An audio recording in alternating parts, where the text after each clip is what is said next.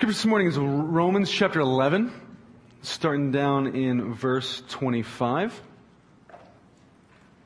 It figures I brought my Bible, not a pew Bible.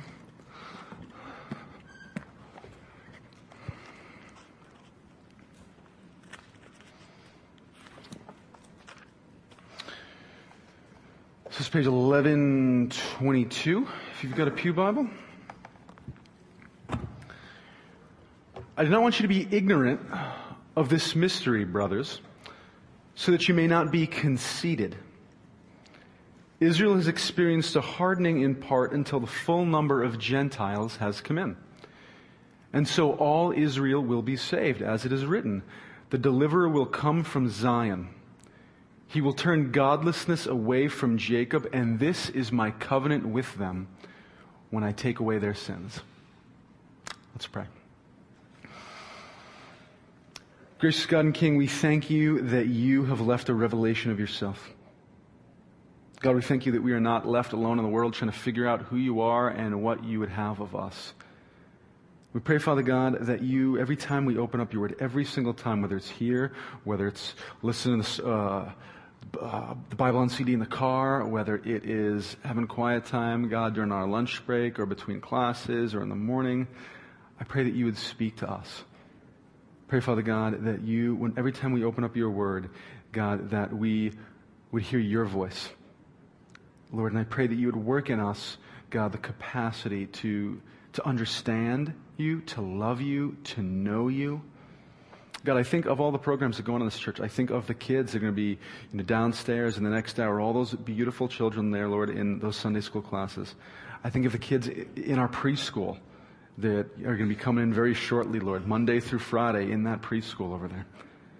And I pray, God, that each and every one of these kids, God, would come to know you, that they'd come to find life in you, they'd come to trust you, God. Same thing, that as they hear your word taught, God, that it would not simply be a story, but it would be the true story to them.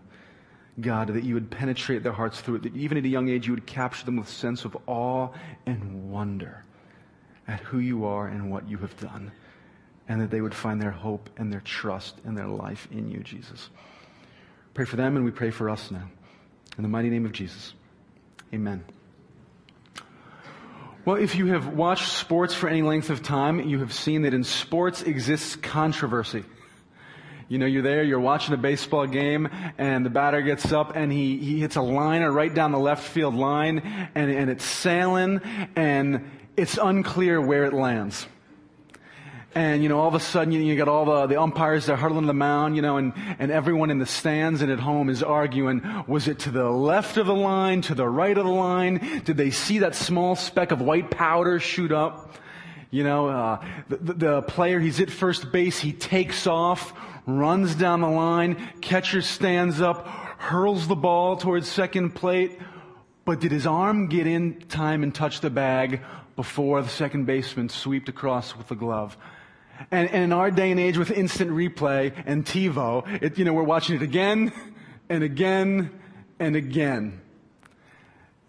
And it's amazing that, in the sports world, even with all of the technology we have and with instant replay, we can still find people that disagree with each other about whether he was safe or not, about whether the ball was in bounds or out of bounds. And in the same way this morning, we reach yet another text within the Word of God that has, especially in the last 60 years, created a great degree of controversy and disagreement within faithful followers of Jesus Christ, within the church. We have a text this morning that, like some other texts in Scripture, generates a lot of debate, sometimes a lot of emotion, because it's a difficult text to understand. And it's this weird thing that, if you've been in Christ for a while, even within the unified body of Christ, even as we study God's written, inspired word, there are sometimes certain texts that divide faithful followers of Jesus Christ and that we disagree on. And sometimes that's confusing because, we come to the Bible and we say, well, God inspired this word. And He did. This is the inspired Word of God. God inspired it. God ensures that it is true and that it is trustworthy and that there is no error or falsehood within it. And yet, sometimes good Christians can disagree over certain doctrines. And we see, and we're not going to have time to talk about it this morning entirely, but we see reasons given in the Bible why we could misunderstand Scripture. And yet, even in the midst of, as we look at Scripture, we say, wow, sometimes this verse is not clear. That doesn't mean that we shouldn't continue to strive for clarity. In Deuteronomy 29 it says, the hidden things belong to the Lord, but the revealed things belong to us. Hidden things belong to the Lord, the revealed things belong to us. And so it's one of these things where we come to Scripture and we come on a text like this morning that we can disagree about. And sometimes it's easy to say, well, because Christians disagree, we can either say maybe that's a problem with the Bible, which it's not, or we can say, well, maybe it's not that important, which it's not. We have to say, because it's the revealed thing to us. And sometimes in the midst of the revealed thing, we need to really, we need to do our homework. We need to try to figure it out. This morning's a text I have not entirely figured out. And yet, hopefully we can strive to do that here together. It's an interesting text because for much of the history of the church, this text was largely not talked about. Verses 25 to 27, which is kind of funny. In my own study, I can tell you, since 1948, in the last 60 years, this is a verse that commentators talk about a lot. And yet it's kind of ironic that when you read a lot of commentaries before 1948, people don't talk about it a whole lot. It's summed up in 3 sentences instead of 20 pages, which is kind of interesting. Charles Spurgeon's a perfect example. He had thousands of sermons preached by the time he died. Charles Spurgeon, in the book of Romans, he preached 10 sermons on Romans chapter 5. 10 more on Romans chapter 6. He preached 31 sermons on Romans chapter 8. More than half a year in Romans 8. It's a good chapter, but half a year. He preached 16 sermons on Romans 10. How many sermons you think he preached on all of chapter 11? One sermon. And that's kind of representative of the era. Outside of the Puritans, people, they just didn't spend time talking about this verse the way we do. We who live with the nation of Israel on our news or in our broadcasts on a daily basis, we tune in, I think, to this verse in a way that other people did not, which is interesting. And it creates controversy, this text, because it is confusing. Martin Luther, I think, was right when he opined, quote, "It is true that this passage is so obscure that hardly anyone will be persuaded with absolute clarity." Now, if you know Martin Luther is a guy that has absolute clarity on a lot of things, for better or for worse. He was not a person afraid of stating his convictions, and yet here he looks at this verse and he says, gosh, this is going to just divide and it's going to be hard to understand because it's a hard text. But thankfully, even though this text is difficult, as I think we're going to try to tease out, the application of this text is not, and that's what's ironic about it. Even though the doctrine related to this text can be confusing, the application that springs forth from it, regardless of what the doctrine really is exactly, is the same in each and every case. And so we're going to do something a little fun, I think, this morning. We're going to kind of walk through, I think, the 4 primary interpretive options for this text. And as we do that, I'm going to kind of tease out because, even when sometimes when Christians disagree, sometimes they can disagree about a text, and they have different arguments, right? And admittedly, sometimes there's really good arguments on either side. Sometimes people can have arguments, and some of those arguments are more logically consistent and better reasoned out than others. And so as we walk through kind of the 4 major interpretive options, we're going to kind of see, we'll do a little basic Bible study, how to study the Bible techniques as we do this, so we can learn how to fish and not just be given a fish. So I just want to preface this by saying I do not have this text figured out as much as I would like. So here we go. Romans 11:25. I do not want you to be ignorant of this mystery, brothers, so that you may not be conceited. ESV says so that you may not be great in your own sight, so you might not be prideful. Israel has experienced a hardening in part until the full number of the Gentiles has come in. And so all Israel will be saved. There's a couple of questions you might be asking right there. Especially, that's the line. All Israel will be saved. People look at them and say, well, what does that mean? Does that mean that every ethnic descendant of Abraham is going to be saved? Is that what Paul is saying? He says like every ethnic descendant of Abraham throughout the history, for the last 3,500 years, every Jew is going to be saved. Is that what it means? Does it mean that every Jew that's alive when Jesus returns is going to be saved? Is that what it means?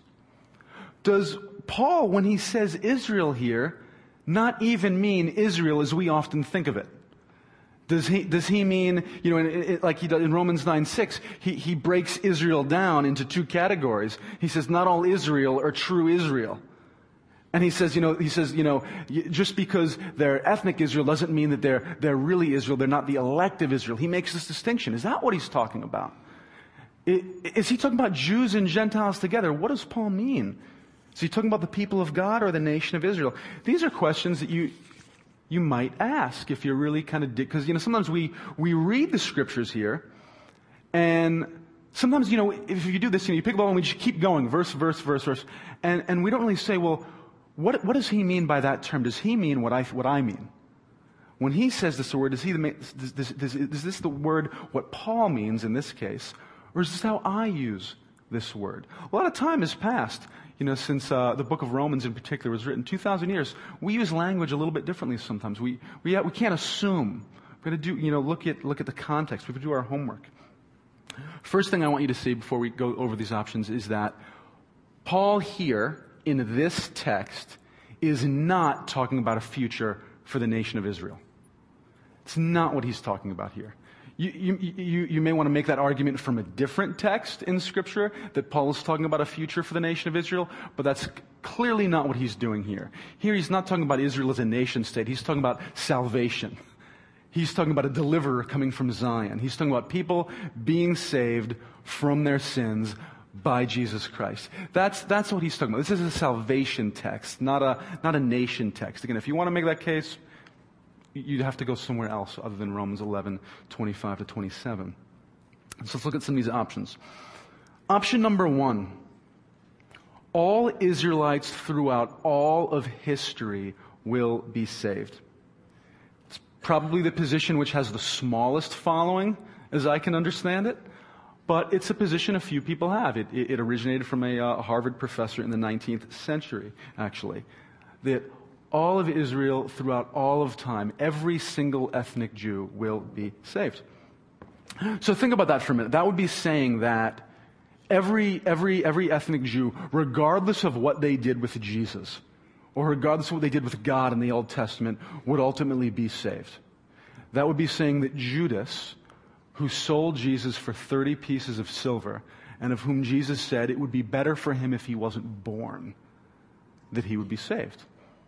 That would be saying that Korah, who committed this rebellion in the Old Testament against the God, got God so riled up, right, that God caused the ground to open up underneath Korah so that he fell down into the ground in some kind of an earthquake, that he, in the end, would be saved. That would be saying that Ahab, who killed the prophets of God as many as he could, and who worshipped Baal, the Canaanite storm god, that he in the end would be saved. That's a hard implication of this view.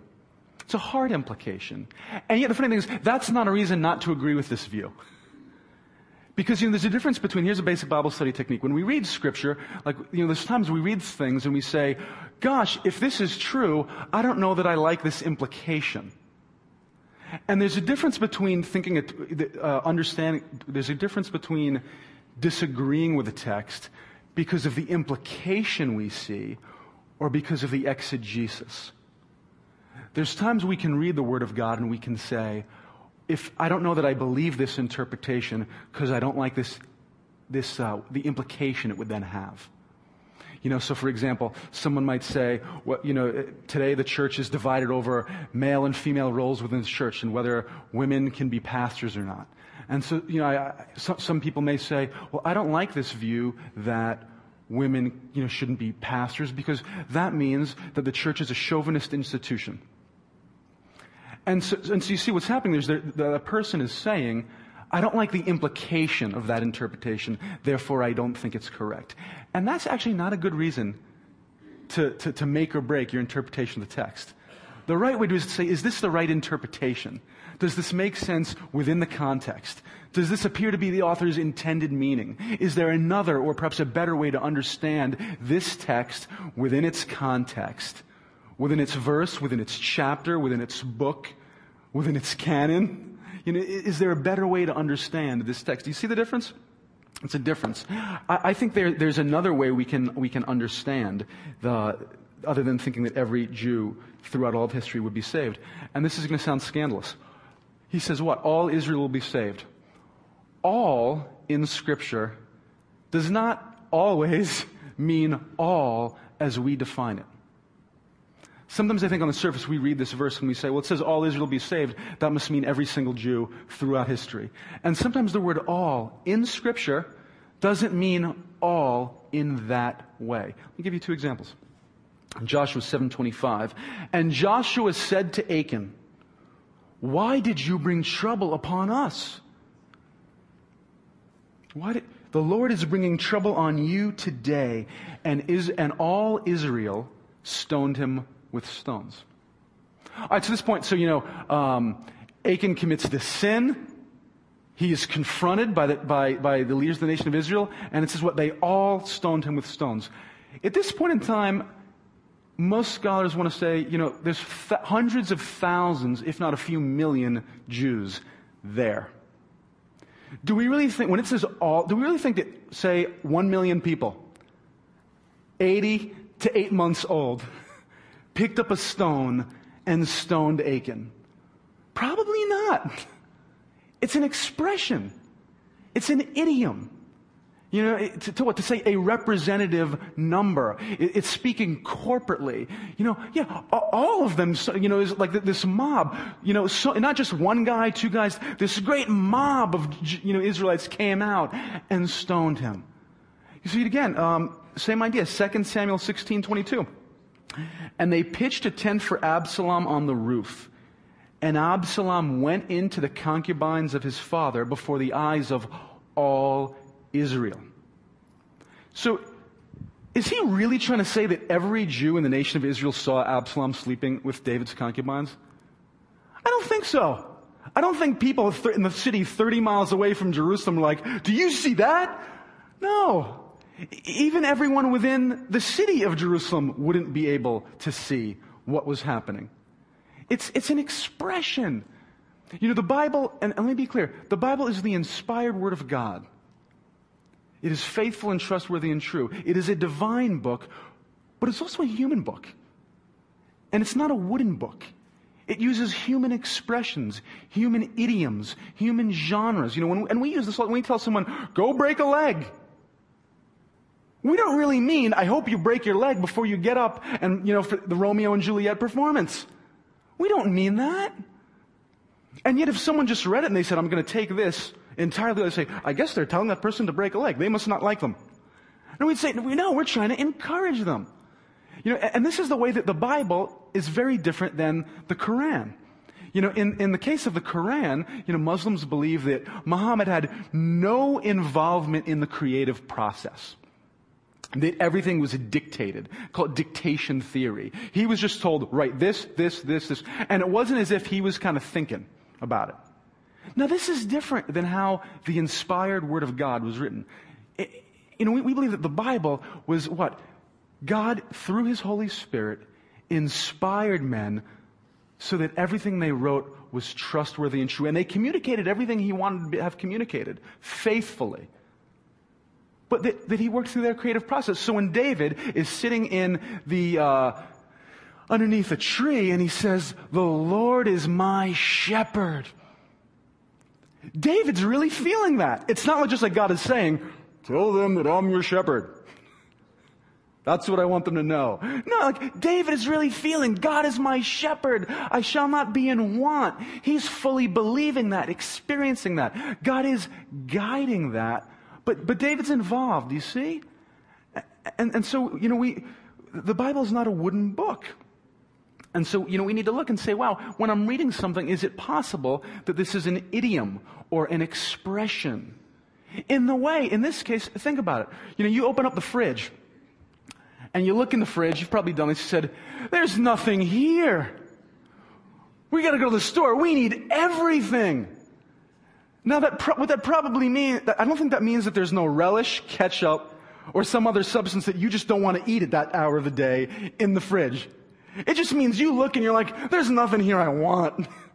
We got to go to the store. In the same way we might say, hey, all the school turned out for the homecoming game. When the announcer says that, assuming, you generally assume he's true. Do you think he went on and he checked off each individual student?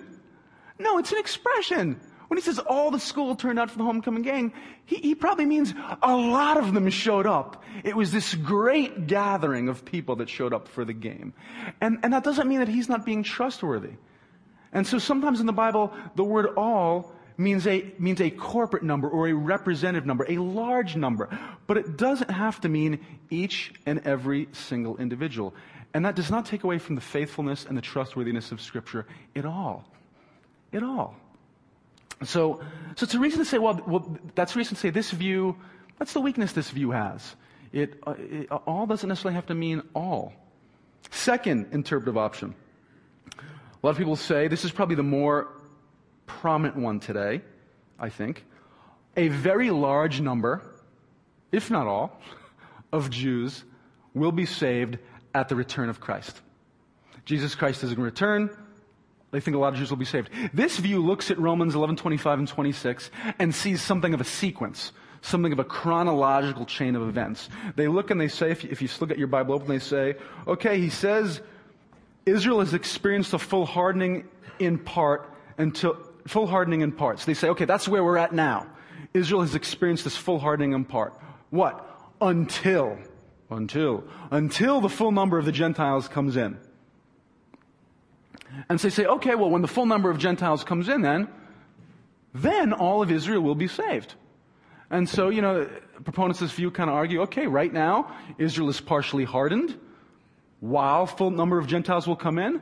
Obviously, the full number of Gentiles is going to come in before Jesus comes back, whether that's like half an hour before Jesus comes back, or a couple days, who knows? But eventually, the full number of Gentiles will come in, God will remove this hardening, and then a large number of Israelites will be saved prior to the return of Christ. And again, not just thinking Israelites in the nation of Israel, like Jews around the world, would be how proponents would understand this. Seems to make a lot of sense in a number of ways. And yet this view too has a weakness. And it's going to sound like I'm playing semantics here. There's something that would strengthen it and put it over the edge, which isn't there.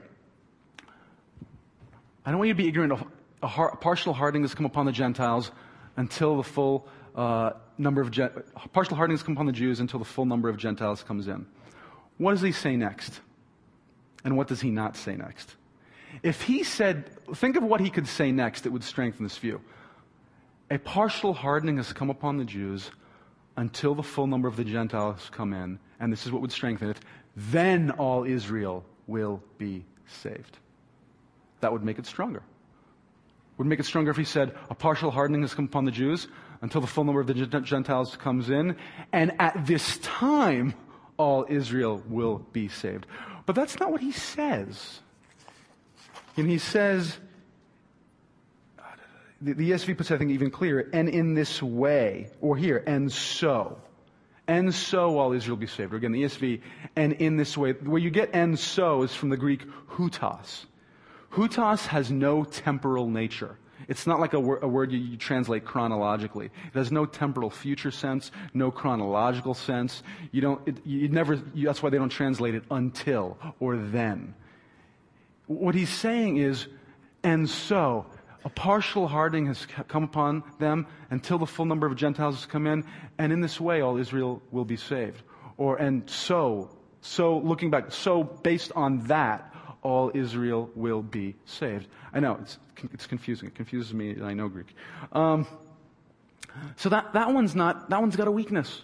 Third view kind of follows from this, says that This is the way Jews throughout history will be saved. All the Jews that are ever going to be saved, they're going to be saved according to this way. So take it a step further. It says, wow, okay, there's this partial hardening until the full number of Gentiles comes in, and in this way all Israel will be saved. So hey, every Jew that's ever going to be saved is going to be saved amidst this reality that God is actively saving Jews while the majority of them have this partial hardening, whatever that is. And that's the way every Jew throughout history who puts their faith and trust in Jesus Christ as their Messiah, that's the way they're going to be saved. View seems to make some sense, has a few weaknesses, makes some sense. The weakness of that view, if there is one, is perhaps that, when you look in the Bible, you want to look at the text, and you want to look at every text within its context. Now, in Romans 9:6, again, Paul makes this distinction between Israel and Israel. Again, he says, not all Israel. So sometimes, he says, when Paul says the word Israel, he doesn't mean every single Jew. Sometimes when Paul says the word Israel, he means only the Jews that are going to be saved. And sometimes Paul means every Jew, ethnically.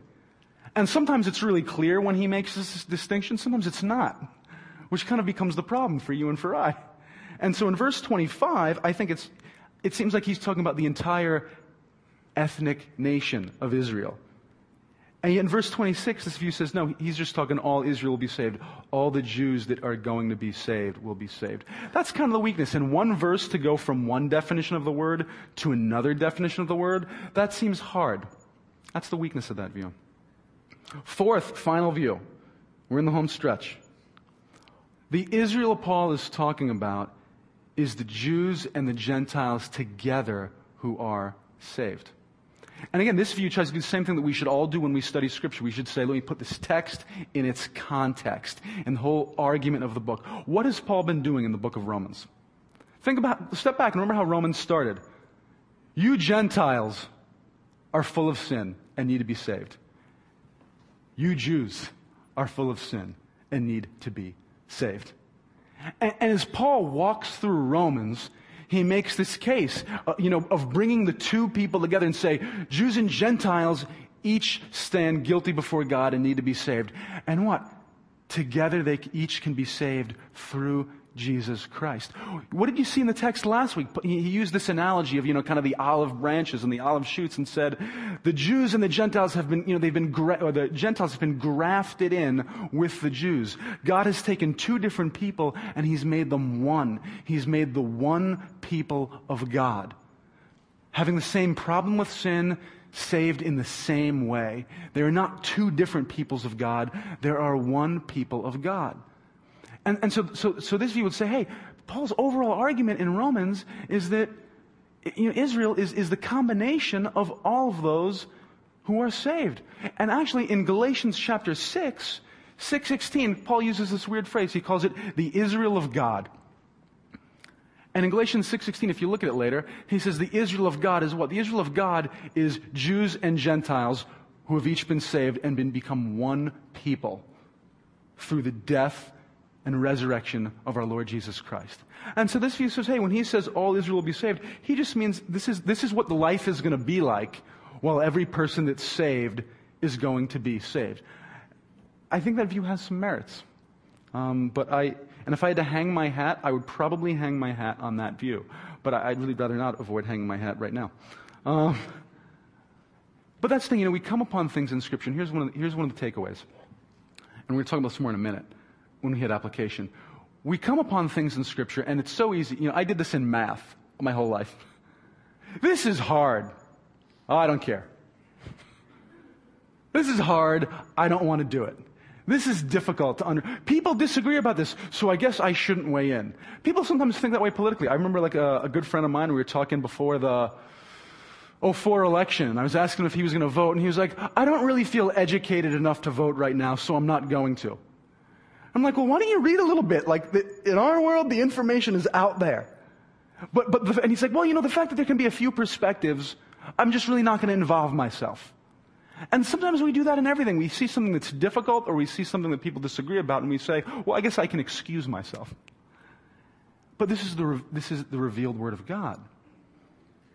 And even though our theology may not be 100% perfect, God's going to hold us accountable for it, for what we live, what we believe, and the beliefs that we then live on one day. And so we want to agonize over it.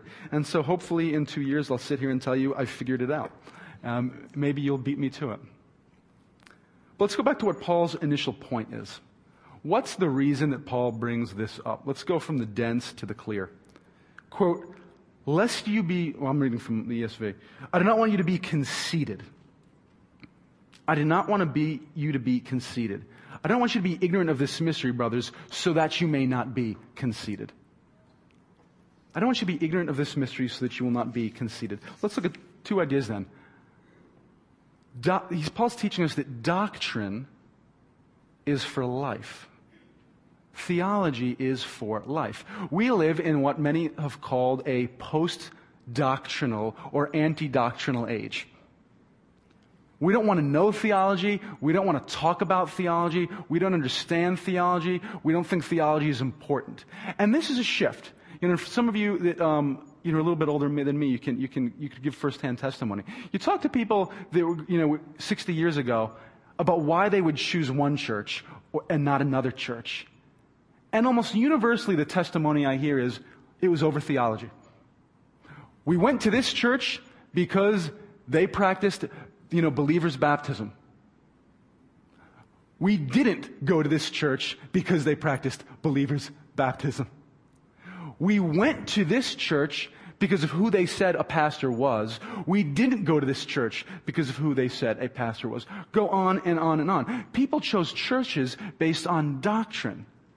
Today, almost universally, when I talk to someone about why they chose a church or left a church, it has nothing to do with theology. It has to do with the music. It has to do with the cleanliness of the Sunday school program.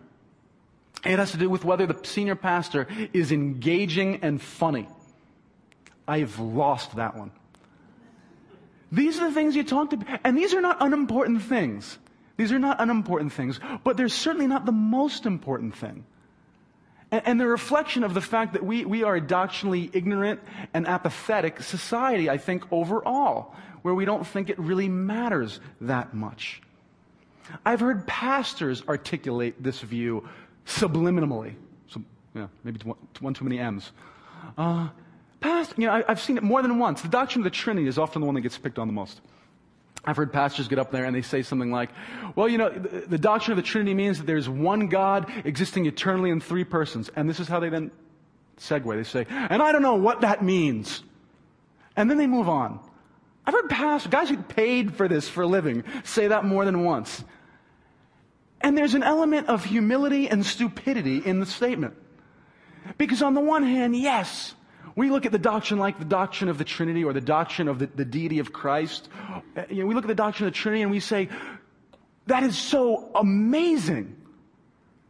And God is so big, and God is so different, and God is so mighty. And I don't really understand the fullness of that. And that's good. Because if we had God all figured out, who would really be God? If we could kind of draw God in a Venn diagram, who would be God? And so there's always an element of mystery. And yet, God reveals enough for us to come to some powerful, life-altering conclusions about Him and about how we are to live. Because doctrine is for life. So, in the example of the Trinity, I always say, this idea of one God existing eternally in three persons, yes, it baffles us. But it tells us something about the character of God. It makes sense of other parts of Scripture that otherwise are remarkably confusing. For example, what does the Bible say about God? It says God is love, right? Well, how was God really love before Genesis 1:1 if it was just God? Because love requires an object. You can't love, you love someone. There's the love, there's the lover, the person they love, and the love that flows between. Something of a trinity, some have said. How is God love if the Trinity wasn't true? But how? Because God the Father loved God the Son, and God the Son loved God the Father, and God the Holy Spirit loved the Father and the Son. The Trinity exists in community. And so we know enough about the doctrine of the Trinity to further understand the character of God. We know enough about the doctrine of the Trinity to understand how God wants us to live. What does God say to us? He says in Hebrews 10, do not give up the habit of meeting together. Continue to meet together. Well, we are image bearers of God. We are made to reflect God's image in the world. There's some, again, mysterious sense in which we reflect God. That's one way we reflect God. God exists in community. We are made to exist in community. So the doctrine of the Trinity is confusing, and yet there's so many practical things that we can come right off of it. Doctrine is not for caffeine-induced late-night conversations or nerds. Doctrine is for life. It's for life. Now, Paul says here, I want you to understand this mystery. I want you to understand this mystery. Mystery is a technical term in the Scriptures that actually, again, sometimes has a few different meanings. Oftentimes, mystery means difficult concept. I want you to understand this difficult concept that you probably wouldn't have figured out on your own. He uses it in Ephesians 5, right? In Ephesians 5, he goes through and says, husbands, this is how you're to relate to your wives. Wives, this is how you're to relate to your husbands. And then he says it after the end of it, hey, I want you to understand this mystery that is how God is with his church. And we're like, well, that's I never would have thought of that. And that's difficult. But it has an application. Doctrine is for life. Sometimes we talk about theology and people's eyes start glazing over. And we think, well, I'm not trained for this. And it's interesting, remember, in the beginning, Paul wrote this to the church at Rome. He didn't write this book to the pastor at Rome. He didn't write this book to the seminary professor at Rome. He wrote this book to the church at Rome. God gives every believer his word. And so this is not just for people that, want to geek out and get a grad degree. This is for all of us. Doctrine is for each and every one of us, for every follower of Christ. This particular doctrine is meant to induce humility. It's meant to induce humility so that you may not be conceited. So that you may not be, again, wise in your own sight. Paul is saying, I don't want you to be proud, arrogant, and conceited. And it's got an interesting, first century background. First century was no different than much of the rest of history. There's a large degree of anti-Semitism in the Greco-Roman world in the first century. In the first century, several times the Jews get thrown out of Rome. I mean, imagine that. You need to leave. Leave or die. Several times. Eventually, they're let back in a couple times through some course of events. They get thrown out of their city. When Jews in the first century told the Roman government, we really don't want to serve in the military, you know what dodging the draft looked like? It was, okay, well, we're not going to kill you this time, but they found this really uninhabitable place in the Mediterranean world, and they said, go there. The kind of place that, you're not going to live very long. We won't execute you, but go live out a couple of years, and then you'll just die on your own. The Jews were not thought well of. And so, knowing that, here Paul's writing to this church of Jewish and Gentile believers in Rome. And these Gentiles are thinking, well, I guess we're the people of God now. God has moved beyond the boundaries of ethnic Israel.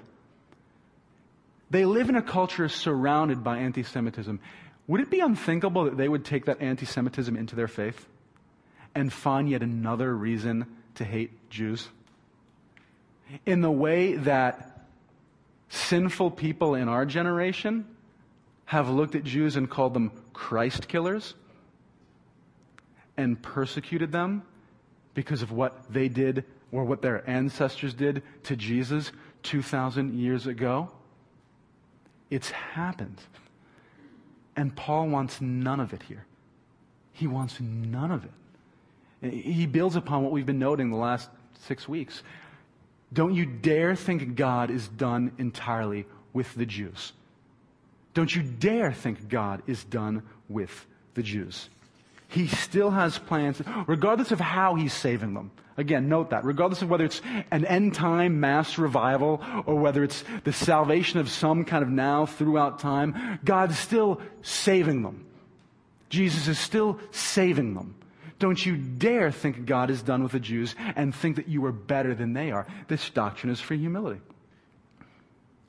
The amazing thing about pride is we can become prideful about anything. You can put 4 people in the room and watch how they're proud and arrogant over opposite things. We can find some people that we can become prideful. The person who says, I work with my hands. And there's some people that you can become arrogant. They're thinking, you work with your hands and you work hard and you're better than that person that's got the soft, cushy job. There's some people that can become arrogant who sit behind a desk and you wear a shirt and a tie and you think you are better. You become wise in your own sight over those who work a manual labor job. We can become arrogant in our background. We can become arrogant saying, hey, I grew up on the tough streets of an inner city and I had it hard and my dad wasn't around and I heard shootings at night. I'm better than you. And we can have other people that become proud in the fact that they grew up on Greenfield Hill. We can become proud in our doctrinal knowledge and think that we're better and more intelligent than people that don't know as much as we do. And we can become proud and arrogant in our doctrinal humility. Well, I don't think any of us can really know. And we can become proud in that. We can become proud in anything and everything. There's nothing under the sun that the twisted, sinful human heart cannot develop into arrogance and judgmentalism. And Paul introduces this doctrine to say, don't you dare become conceited in your salvation. Don't you dare. You're so apt to become arrogant about so many things. Don't you dare become arrogant about why you are saved. Don't you dare think you're saved because you are more holy than the Jews. Don't you dare think you're saved because you're more righteous than the Jews. Don't you dare think you are saved by your good works. Be humble in your salvation. You were saved by grace. That's the backdrop. And the only posture for someone who's saved by grace is humility. It's humility. Are you the publican that looks up to God and says, God, I thank you that you've accepted me and that I'm not like him? Are you the man that beats his breast and says, God, why did you save me? Why did you save me? Thank you for saving me. Thank you for dying on the cross for my sins. Thank you that while I was still in my sins, Christ Jesus, you died for me. It's humility. The deliverer will come from Zion. It says he will banish ungodliness and he will remember his covenant. He will take away their sins. This is the humility-inducing wonder of the gospel. That the living God would say, though in your sins make you red like scarlet. Not, I'm basically a good person, or, I've got I'm good and bad. No, he says, you are like scarlet. He says, I will make you white as snow. Though you are red like crimson, come to me, I will make you white as wool. That is the message of the gospel. That we are worse off than any of us wants to imagine. And we are more loved than any of us would dare to believe. And that must produce humility.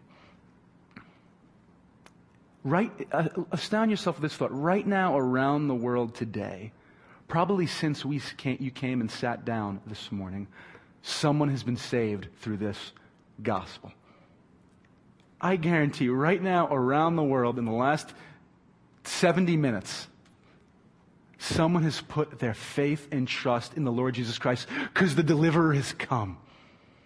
He's come from Zion and he is saving people this moment. Is he going to save one of you here this morning? Maybe today is the day where you say, Jesus, I am a sinner in need of a Savior. Thank you. Be my Lord, be my Savior, give me life. The full life that only you can. I hope so. Let's pray. Gracious God and King, I pray that you would grow us deep in our salvation, give us life, give us hope, give us joy in our salvation. I pray indeed, God, that right now you would be saving someone in this world, in this county, in this town through the gospel today. Father God, I pray that you would help us to be good students of Scripture. And I pray, Lord God, that we would not bring our presuppositions to your word, but that we would accept your word as it is, and that we would humble ourselves before your revelation, that you'd give us wisdom and insight and understanding to understand your word. Even as you explained to the 12 disciples on the side what the parables meant, I pray, God, that you would fully explain your clear word to us, that we might know you and love you more. We ask so in the mighty name of Jesus. Amen.